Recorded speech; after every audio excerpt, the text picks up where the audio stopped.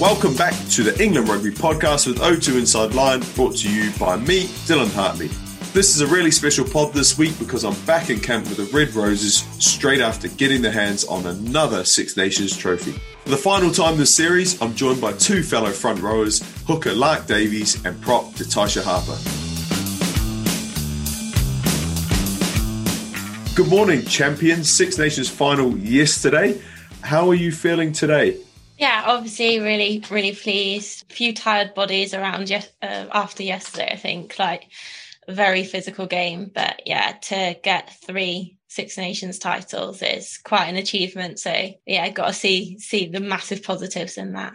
Taish, how about you? How's winning 3? Well, you haven't been involved with 3 in a row, have you? But you're just continuing that form. I've been involved in 2, and I tell you, I woke up this morning feeling like a winner. Good on you. But I was obviously at the game yesterday. It was tense, especially for you, Lark, watching that game close out towards the end. How was that for you in those final moments? It's always really nerve-wracking, but I think it's strange, isn't it, how you feel in games? And I felt like we had the control still, and I had utter faith in the girls that we could go and get that win. So yeah, obviously when they got that penalty and it came to 7-6, it was wow, this is really close now. I think, one standout for me was our defence yesterday. So when I came off the pitch, seeing the girls sort of get each other Packer, just massively riling the girls up and cheering them on. And yeah, it's just one of those where you're sort of sat on the bench, just come on girls, we've got this. And yeah, obviously another penalty, 3 points, and yeah, came away with the win. It's fair to say Marley Packer is like a foghorn. You can hear her all game. She's so consistent with her noise. And you're right, they threw literally the kitchen sink at you guys. They tried everything, and your D was fantastic. Taish, for you being on the field at the end of the game, what were those last moments like for you? I'm thinking going into the last sort of quarter of the game, there's so much on the line. You can't kind of take your foot off the gas. How was that for you? So when I went on, I was like, God, one mistake here could lose us a game. So I was just thinking, be really clinical, no silly pens, and then just controlling everything I could control on my behalf. And then just remembering my role really around the park. And I was like, if I get that right, that's me doing my job. And then just making sure to hunt in the threes. Because I think it was we don't have to score, but we just don't need to let them score was my mentality. So I was just big hits. So you just said hunt in the threes, right? Yeah. Can you give me a bit of context around that? Oh, so basically you hunt in threes and you've got your inside, your outside, and then yourself. So just talking to each other, and then there as a line, we should stay connected. So you're talking about defence, basically going and whacking people together, yeah? Yeah. Hunting in threes. I like that. The set-piece battle was really, really dominant from France, really dominant first half. Second half, England seemed to have flipped that on its head, actually. And I was thinking those last kind of stages of the game, it was basically integral that England's set-piece was immaculate. How was that battle for you up front, Taish? So basically watching from the sideline, I was like, what's going on? But then when I was in it, I was like, that's why. Because they'd just come in from anywhere and I'd be like, how have they got there?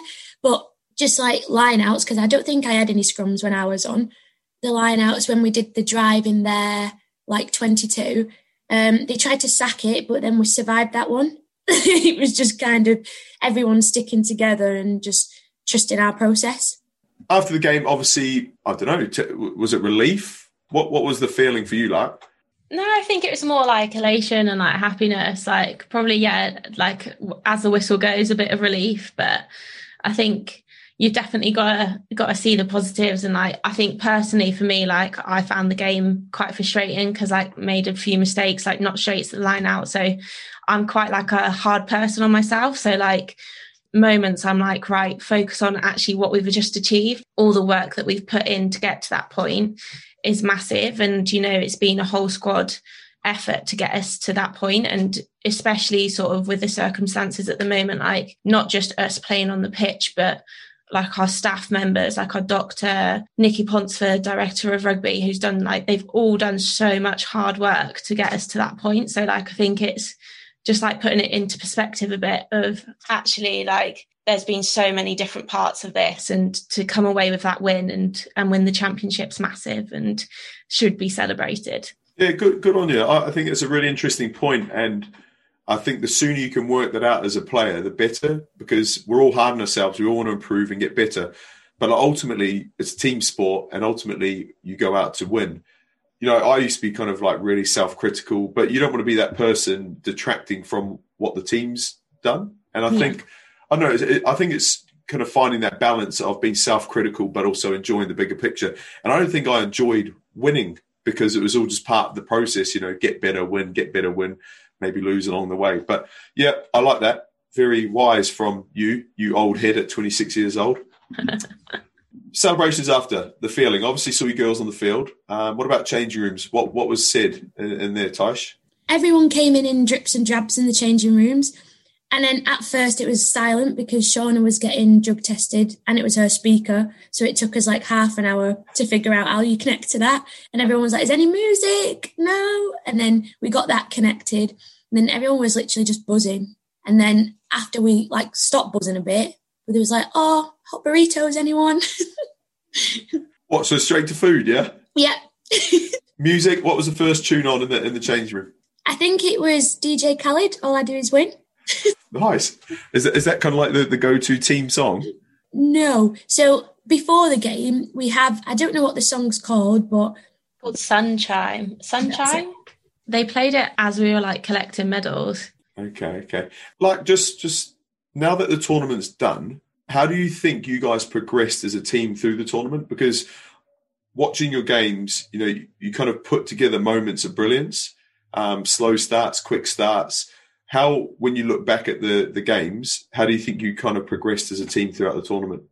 Yeah, I think obviously you still got a bit of looking at sort of yesterday's game to go, but I think there's been moments where we have shown sort of the progression we've made from the start of the tournament to the end. And I think we've had sort of moments of brilliance and moments that we know we need to work on. And so I think it's definitely still a bit of a work in progress in terms of where we're at as a squad. And I think that's not a bad place to be at all. We've got plenty of learning to do. And obviously, like I think yesterday, obviously to come away with that win, but I think, like I've said before, looking at it with a bit more of a critical eye, like us forwards will know set piece wise that we want to perform better in those games, in those against France, you know, the likes of sort of Canada, New Zealand. So yeah, definitely have progressed. And, you know, I think you've seen each week different standout performers. And, you know, I think it shows how exciting women's rugby is. But I definitely think if we put our critical hat on, that we've still got some learning to do, and there's been different progressions in each game in different areas, but actually we still want to go out and put in that sort of like well-rounded whole performance. I suppose it's a good thing because the tournament's there to be won, right? It doesn't matter how you play, ultimately, as long as you're winning. But I think for you guys with the long term, if you think about New Zealand coming up, there's so much, like we've seen glimpses of what it is. And guess what? You never play the perfect game. No. Like you never, like every coach talks about the perfect game, but then you talk to mids, you talk to Eddie Jones, and they're like, there's no such thing as a perfect game.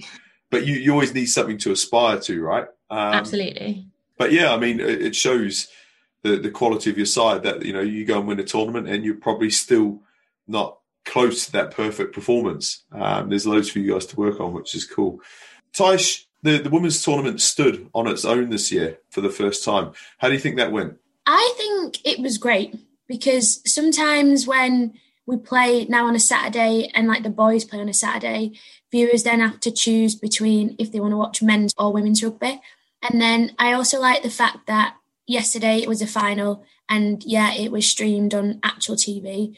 But even like the Premiership now, you can watch on YouTube, but most clubs are like streaming now. And I think that's a great thing because for people to know about women's rugby, like you have to see it and you have to watch it. You have to get access to it.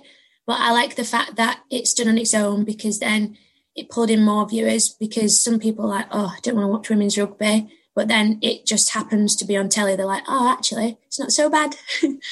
Yeah, or flog it. Let's not get into flog it. No, but I'm with you. There's so much. It's almost like there's just so much rugby on. I think you guys having your own window, and I don't know what they're going to go back to when the world returns to normal. But I agree. You know, there's so much rugby on in a weekend. You can only watch so much, and if people playing at the same time, you've got a choice to make, whereas you guys standing alone, 100% agree with you.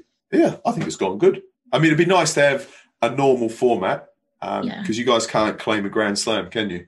No, we can't. That would have been nice to have that. Do you think, in terms of that format, do you think playing 5 games on the bounce helps you kind of gel and bond and perform better over time? Whereas you guys basically went in cold into 2 games, then a week off, and then a final. Do you think, I mean, which is fantastic that you just dealt with what was in front of you, but would you agree that over 5 games you'd be so much better, far more consistent, and probably closer to that all-round performance you're talking about, like? The games that we play, especially together, and having that 5-game period within the Six Nations normally is massive for us in terms of that building towards sort of like the last game. And it obviously depends structurally what it looks like, whether it's sort of away games and having all of that within the tournament. I think it felt almost, especially for those people that may have not been involved in the Italy game and had been involved in the Scotland game, sort of playing that one game and then going straight into the final, it's quite different compared to like what you're used to in terms of those 5 games. So I think massively, like the more time we spend together, which, you know, we're really fortunate with at the moment, and with our contracts as well, it means that we do spend a lot of time together, even when we're with our clubs. But playing those games together, I think is massive. Like you can train sort of the PPP that we're doing, but actually when you get onto the game field and that into that match day, it is a different dynamic. And yes, it's like that PPP is preparing us massively for what we're doing, but it is like so different on match day in terms of, you know, the decisions to make, the intensity of it, what you're going to face depending on opposition. Brilliant. Tyche, England winning the title 3 times on the bounce now. What's that say about the squad? And a wider sort of question, what's it say about the health or the riches in women's rugby in England right now? I think like women's rugby, I'm not that old, but like looking back at when I first started and then having like 8 players on a Saturday and having to borrow some from other teams and stuff. And then you look at it now and there's so many clubs that have like under 13s teams and then like a minis team. So I think it's grown massively. But I think, like I said before, having it streamed so young girls can watch it and go, oh, I want to be like, say, Lark, I want to be like a Tyche or a Shauna Brown. And then having like idols that they can actually see. Because I just think if you don't know about it, you don't like aspire to be it. Hi, I'm Courtney, England Lock, here to remind you to leave us a rating and a review at the end of the podcast. Cheers. We're going to move on to your rugby journeys. I gather I did extensive research on you both, and your early sort of rugby experience have ties to your families. Like I read that you used to watch rugby with your dad. Can you tell me about that? Yeah, so I loved watching rugby with my dad, sort of, and my one grandparent as well. Like my grandpa is what I call him because he's the Welsh side of the family.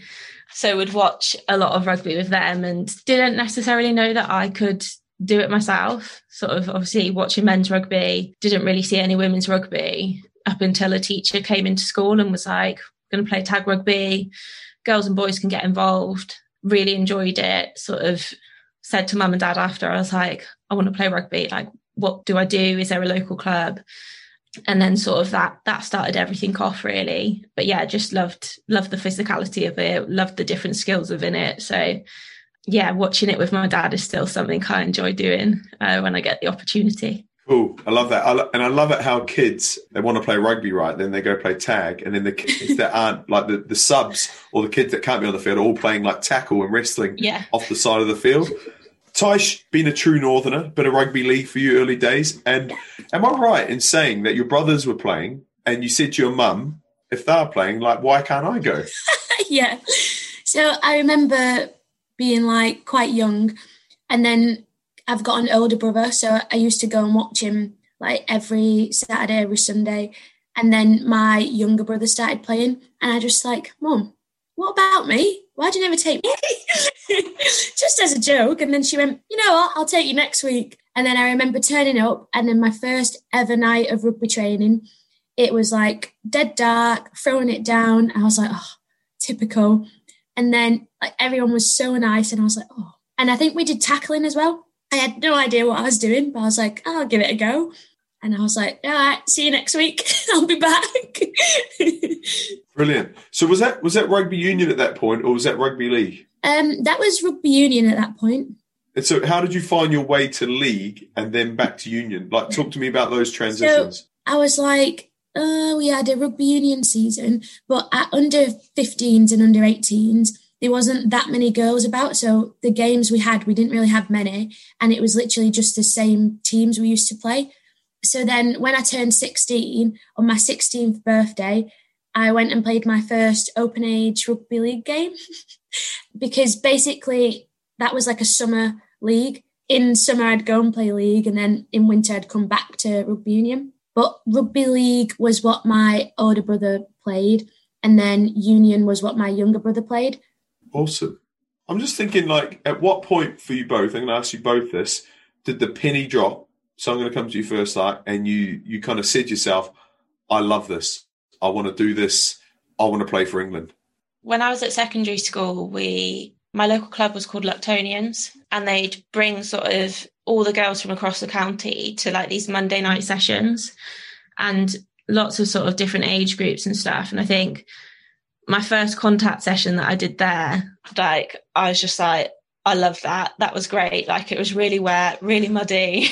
But I was like, I really enjoyed that. And I think for me, like, I really enjoy like the training aspect of it. And like those really hard training sessions are actually what I really enjoy at times. And like, yeah, sometimes they're hard, but like, that's what I really liked about it. And so when I was in sort of age group rugby, there was a few girls, and we were based at a club called Greyhounds Rugby Football Club in Hereford. And it was sort of like 4 or 5 of us most weeks, but we'd do like loads of different like passing skills and lots of technical stuff that actually I really, really enjoyed. And I was sort of like, what do I go on to next? And so my age group rugby actually was where, because I was playing at Worcester, I had lots of people above me in the senior squad that I was sort of like, wow, this is what they're doing. Sort of they're playing for England.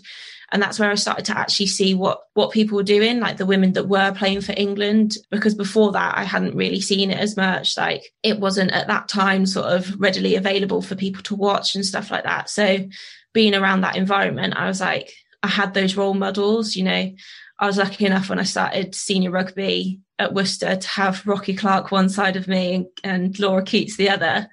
So 2 like world-class props and me as a tiny little hooker, sort of just finding my way into women's rugby. And I think at that point it was like, actually, I really want to do this. You know, I want to go on and play for England. And was that made easier when you've got someone like Rocky next to you that played 100 and 200 times for, I don't know what the number is, but she's ridiculously capped. Was that easier for you to see that pathway when you were playing with someone like Rocky?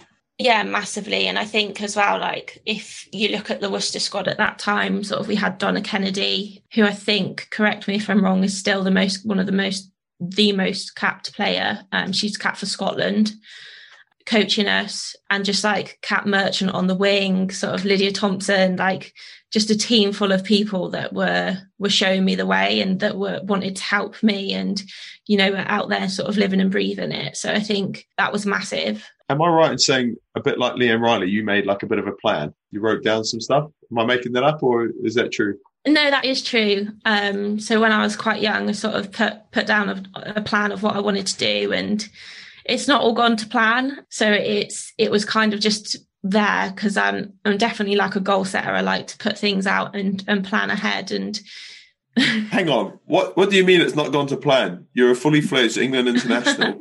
What else was on the plan? Like, where have you fallen short in your lofty ambitions? Yeah, so actually I always had on that plan the big tournament in Belfast in 2017, and I didn't make it. Like, I didn't get into the squad. So I think, like, for me, that was massive in terms of where I was at the time. So I didn't make the squad. Like, I was a newly qualified teacher that year. So I was in my first year of like balancing teaching rugby. And it was really difficult. Like, it was one of those things that actually I looked at all the girls going out there and playing and stuff and was like, wow, what do I need to do now? Like, what's next? So I went part-time with work after that year, was like, right, okay, I need to change something. So I was like, okay, the one thing I can change and can control is the amount of work that I'm putting in to get to the position that I want to be in. So yeah, went down to 3.5 days a week teaching. So it doesn't sound like that much less, but having that day and a half extra and the way it was worked out in the week just allowed for more time for me to go and train. And that was sort of the year then that I got my first start for England. I love that because there's so many lessons in there. Lots of people say they want to do things and they wait for them to happen and nothing happens. But, you actively, shift your working week. You write things down. I think it's brilliant. I think it's really cool. You. Well done. Tysh, what about you? You're a baby face in this team. You're one of the kids. You know what I mean? You have 5 caps, right? Yeah. When did the penny drop that this was there for you? You can grab it with 2 hands. So basically, I remember getting my first Lancashire trial and I literally cried after it because I was like, oh God, what if I don't get in and stuff? And like my coach would come up to me and be like, don't worry if you don't get in, like you're really new to rugby and stuff. And I was like, what's he telling me that for? And then when I got accepted into that, I was a bit like, well, if I can do that, I can do anything. But then in high school, like the boys would play rugby in high school, but there wouldn't be a girls' team.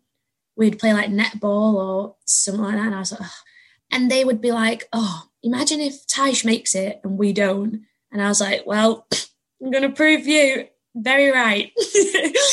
And then it was kind of being in the pathway and then just getting like selected for stuff. I was like, well, if I keep working hard and like keep doing things that I can do to make myself better, then maybe I'll like have an opportunity and have a shot. But then I also used my playing on a Saturday to an advantage. So I'd be like, right, which team could I go to that would benefit me? So I started out at Waterloo. And then I remember Blaze being like, oh, Tysh, if you want us to like look at you, we need you to carry more. And I was like, how am I meant to carry more on a team that's constantly defending for 80 minutes? And then that's when I got in touch with Reese at Lightning. And then I made the swap there. And that's probably one of the best decisions I've made.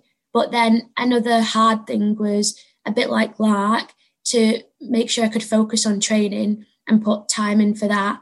I just thought I need to stay in education for a bit longer because you have a bit of leeway and it's a bit flexible there. So I was like, if I stay in education, don't get a real job, it like my time's just mine.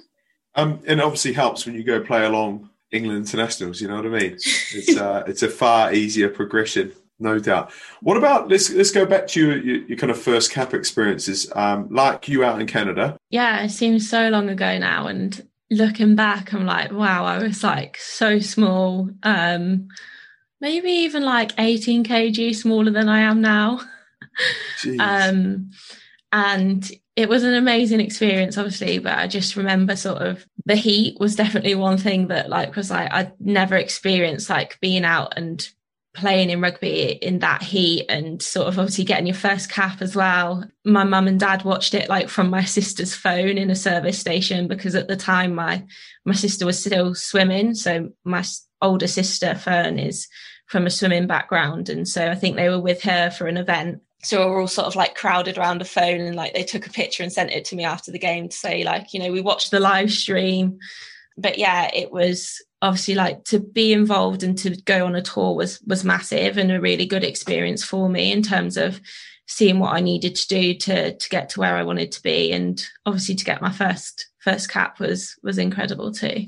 Did you remember, do you get your shirt like the evening before the game, and did you kind of go back to your room and you've made your plan with your goal setting and that moment really, really special for you? Yeah, it was. And I think I've still got a picture. So when you get your first cap, we always get a rose as well. So you get your shirt and your rose the night before. And Sense does like a little speech for those that have new caps, which is really special. And so I think I went back to my room, sort of laid out my shirt and my rose on it and took a picture of it. And I'm pretty sure I've still got it as the background of my phone. And I know that sounds really like cheesy, but I think it just like is a reminder of that whole process of like where it's like happened and where I've got to now. Brilliant.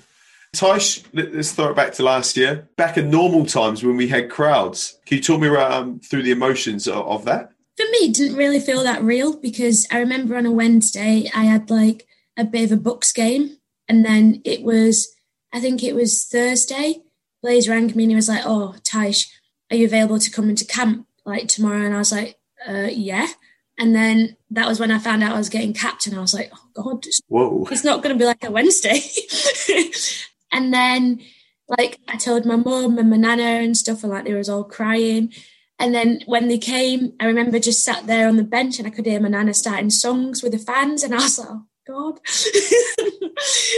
But then after it, I remember like I was like the last one out of the change rooms because I was like, oh, I'm going to have to like stand up and get something off Sunts, because she'd stand up after the game and she'd like say something really nice and really special, like as well as she did in shirt press, and she did it again in front of everyone. And then like my nana was there sobbing, and I was like, oh, get me out of here.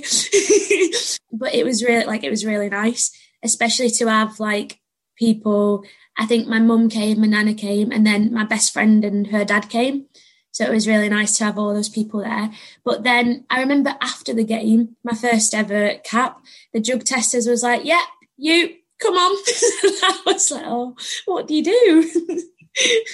I'm not going to ask you what you had to do, but it takes the gloss off that moment, I suppose, when you should be enjoying it with your teammates and your family, right? Yeah. You got to go squeeze a wee. Yeah. I'm really excited to have two fellow front rowers on the pod with me. Can you both tell me how you came to find your place in the front row? So basically, when I first started playing rugby, I started at Eccles, and I played 8. Obviously, really new. I was like proper half of the size I am now. And I was like quite fast. And I was like, oh, I quite like this position. But it wasn't like proper scrums or lineouts or anything. It was, you know, where you have 3 standing the line and then someone just throws it in. You just get the ball. But then I remember my first coach, Trev, he was like, you're probably going to be a prop in the future. And I was like, oh, I'm not being a prop. Because back then as well, people associated props as like big fat people that literally just scrummed and didn't do anything else. And I was like, I'm never going to be that. Well, and they always associate a certain IQ with the front row as well. It's not fair. It's certainly not fair. And then I think like my last year of under 18s divisional, they said to me like, oh, you've got more chance of making it if you move to the front row. And they said this to both me and Sarah Beckett. So at first I was just a bit like, But then I was like, to be fair, I don't really care where I play as long as I can play, because it's not like specific parts of the game that I enjoy, it's all of it. So then I said, you know what, if you teach me what to do, I'll move there. But then my first year of senior rugby, I played at tight head. And then it was like our loose head got injured. So there was like, oh, Tysh, like, I don't suppose you can play this side. And I was like, I'll give it a go. And then I moved over to the other side. And then I think I enjoy loose head more. So I can kind of play both. But after watching the scrums yesterday, I was like, thank God I'm not playing that side. That is a gnarly side. Tight head is a gnarly position. So I'm quite happy now in my place. So you basically found your way from 8 to, well, back row to lock to front row. You've probably got a great appreciation for everyone's jobs in the scrum. Whereas Lark, I can't imagine you played lock before you played hooker. I think I was always destined with my height to be in the front row, maybe. I didn't want to say anything.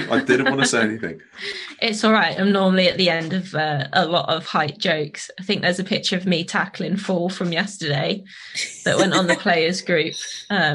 But literally, like, I look half the height of her. That's perfect for a low tackle, though, right? It was a great tackle.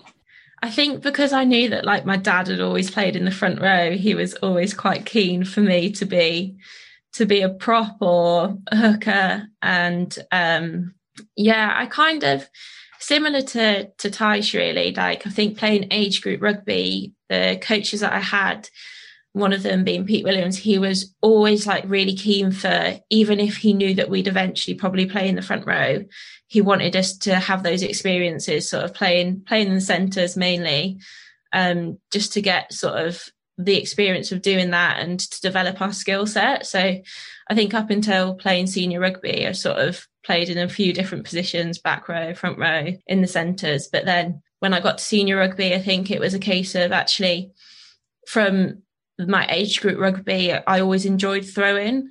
And it was something that probably came a bit more naturally to me than other people. And they were sort of like, actually, right, we think hooker's your place to be. And sort of went from there, really. Started playing at Worcester at 18 in the front row and haven't really played anywhere else since. So I like the part of the skill set in terms of the throw-in and at scrum time, and then also sort of what you expect hooker to be on pitch as well. So, yeah. Well, I mean, Tom Young started as a centre. I played all my age group rugby with Tom Young. So he was the 12 and I was the loose head prop. And then we both ended up at hooker. So for you to go from centre to front row is fairly impressive. But I need to challenge you on something. You're saying you were quite natural at throwing the ball. That just doesn't happen. Like, you don't just become natural at throwing the ball. It comes with time and application and practice.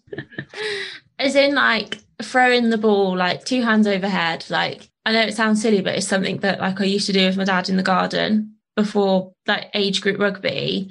We'd be passing, like, in the garden, like, I'd throw it overhead. So, like, yeah, I'd probably had more exposure to it, which then meant that when I got to training and they were like, right, we're introducing line outs, I could throw it. And I think, yeah, it's definitely something that I put in hours of work into now. But when I was sort of very young, it was something that I could do because I'd experienced it and I was used to doing it. Brilliant. Where are you born in your family? Is it Fern and Poppy, your sisters? Holly and Fern. And I'm the youngest. Yeah. You're the youngest. Right. Yeah. I read something the other day. I'm just going to quickly go off on a bit of a tangent. If you're firstborn in your family, unlucky, right? But second, thirdborns, professional sportsmen and women tend to be second, thirdborns because they're constantly losing or learning as kids, whereas the eldest are always like the best at everything. And they don't have to learn and be thrifty on how to win and beat their older siblings. So the whole time, psychologically, you're learning how to compete or play. It's almost like playing a year ahead. So then when you become to adults, they reckon you've basically got this thing in your head where you know how to learn and adapt and deal with resilience and setback, all this sort of stuff. Yeah. So, hey, the three of us, we're all second, thirdborns there. It's interesting, isn't it? I know the research you're talking about as well. I've read it myself. Have you? Yeah. Well, you're a teacher, aren't you? Clever cookie. You look at the Williams sisters. I need to get this right. Serena or Venus, which is the younger? She's the better one. Serena's the youngest, isn't she? I read it on them. The front row attracts plenty of unique and colourful personalities. Would you say that's true of the Red Roses? Because we all know that the best people in a rugby team are usually front row. They're the most interesting, easily. That's true. Give me a quick breakdown of who is the most interesting in your front row counterparts? I think the funniest person in the front row is like Amy Cockayne because she's just so blunt and straight to the point. But then seeing how she is in like a rugby environment and then thinking that she works in the RAF like police department, I just can't picture her doing that. I wouldn't take her seriously. What? So you're saying she tries to be serious and have some authority, but you just see it as a joke? I'd see it as a joke because I'm just like, what? And some of the stuff she comes out with as well. I just think it's really funny. What about you, Lark? Who are you going with? I feel like we have characters across the board. I think we are quite a diverse group. You've got lots of different personalities, and like Taish is constantly making everyone laugh in camp. Like, I'm bigging her up here, but just so much fun to be around. Like, you're guaranteed to be laughing at something. Sometimes at her expense. Sorry, Taish, but yeah, from like Taish to Shauna to like Bryony Cleo, like Bryony again, like will just like some of the comments she comes out with will just get everyone laughing. Or I think we're as a group just really different, and I think that's what's great about it. Like Vic Cornborough as well, again, very different personality, loads of different personalities. It's hard to choose from one. And isn't it interesting how probably the most intelligent people in the team, because front rows are always highly intelligent, do like the most mundane and arduous kind of job in the team? Hi, I'm Emily Scarrett and you're listening to the England Rugby Podcast with O2 Inside Line.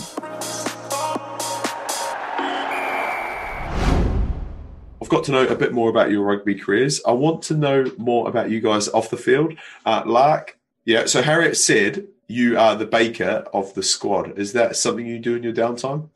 Yeah, definitely. I think I like being able to like make stuff for people. So if I can bake like just a little pick me up for people, like after games or after a hard training session, then like on my days off, I'll try and like bake something new or a bit different. Or if some of the girls put in requests, like obviously me and T play at Lightning, and quite often on a Saturday game day, it will be something normally involving Biscoff because that's a popular one. But yeah, I definitely say baking's something that I quite enjoy doing just to switch off and then enjoy then giving it to people and making sure I don't eat too much of it myself. I find that's the biggest problem, right? I'm not the baker in my house, but my daughter and my wife are always mixing, making, baking. And the biggest problem is everyone else in my family's got a self-control thing where they can say no to an extra slice, bit or biscuit. I'm just like, that thing's warm. It's got to go. It's got to be done. Like, I've got to work my way through it. So it's a bit different now, but when I played, I had to limit the baking. Tysh, what about you? Any hidden talents? So like when I'm away from rugby, I enjoy doing like performances, sometimes just in my bedroom, dancing and singing, messing about. And then I watch it back and I just think, that's so funny. It's so funny because it's so awful. Are we talking like TikTok kind of things, or are you just setting your camera up on a tripod? I don't have TikTok, but like normally like a Snapchat. I it to like Sarah Beckett, Ellie Kildunn, sometimes Sean, and you know, because I just think if it's making me laugh, it might make them laugh. And then whenever they need like a little 5-10 minutes, a little laugh in the day, I'm just like, yeah, have this. And I believe you can sing. I get a bit of stage fright. But you are competent, yeah? You can belt one out. Well, Sarah Byrne says I've got a voice like an angel. She has got a pretty good voice, to be fair to her. Okay. I enjoy Tysh's performances. I'm not going to ask you to sing. I've kind of put words in your mouth in terms of baking, like, but have you got any other hobbies away from it? You're engaged, right? I've been through your Instagram, you see, you're engaged. Tysh, I couldn't find yours. I'm on private.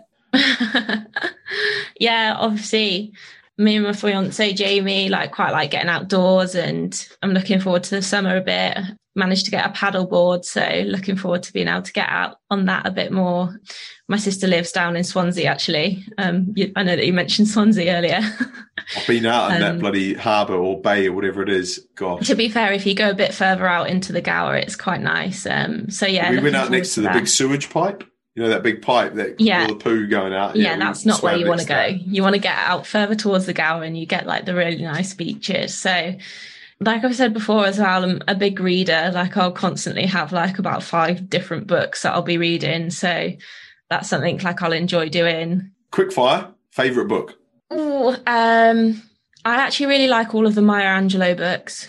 Wow, explain who that is and what that is. She's an activist, poet, writer. She basically wrote memoirs of her life. But I read all of those, I think, through last year's Six Nations, and just sort of really interesting to read about all of her experiences in terms of sort of being a Black woman in America, and just found them really interesting. But I also really enjoy sort of more about sort of mindset, psychology, that sort of thing, and potentially want to retrain into some sort of profession within psychology. So I think those are probably more the way that my books that I read at the moment go. There's so many things I want to pick up on here. So Tysh, I know you're doing psychology, but I want to go back to the book. So you're not just a casual reader. If you read 7 books throughout Six Nations, you're averaging a book every 4 or 5 days. Is that right? Is that good maths? I'm not good at maths, but it depends. I didn't get through all of them within that time, but I know that I was I read quite a few. And yeah, I think my worst habit is that I'll have a different book for what I want to read at that point in the day. So I might have one non-fiction, one fiction, and then another one on the go at the time. So I might pick a different book up at a time, and we'll be reading different ones. I'm starting to understand the overpacking thing now. Yeah. Yeah. Tysh, what about you? Obviously studying, I was going to say, in your spare time, in your downtime. What have you got any other hobbies or passions outside of the game? So I study sport and exercise psychology because I really like the mental aspect of sport and how people's mental ability can be like affected. So like setbacks and stuff. And I think in football, you hear about a lot of it now. So like players that get released from clubs and stuff like that. And just like, I like to talk to people. It sounds stupid, but I think I'm like a natural therapist. So I'm like, what's going on in your life? Oh, tell me more about that. I'm quite nosy, but just because I care. So I like to know if people are genuinely all right. And if not, like, how can I help? Oh, all right. It got quite deep. No. I mean, if that's what, do you kind of see yourself progressing into that sort of role, into sports psych or something like that? Yeah, definitely. Because I think in that profession, I can kind of relate to it myself because I've been through a lot of the stuff that other athletes have been through. And I kind of know how to cope with it. So I could share my coping mechanisms with them and like sympathise with them. Because I think sometimes you get people that study these professions, but they don't actually know what it's like themselves because they've never been in that position. Have you heard about the thing about like adversity and kids and stuff like that usually go on to be great sportsmen and women, or early challenges and things like that? Because I'm just thinking if there's some young kids listening, some young girls, some young boys, it's not always plain sailing. Like you're going to deal with setbacks every day, every week, every month of your sporting journey. I see it as a good thing because you build like a resilience and a work ethic type thing. Yeah, I think like every time you get a setback and every time you get a challenge, it makes you a better player because you're so used to having setbacks and challenges that sometimes when you don't have to work, well, you do work as hard, but when something comes a bit easier, you're like, is this actually happening kind of thing? But I think it definitely makes you resilient. And I think everybody's journey and path is different. So just because somebody has to put a bit more time in doing like one thing, it doesn't mean you're any worse of a player or anything. It just means like everyone's different. Like everyone might have the same destination, but how we get there obviously depends on us. And it can take one person a year and another person 3 years. But as long as we get there, that's all that matters.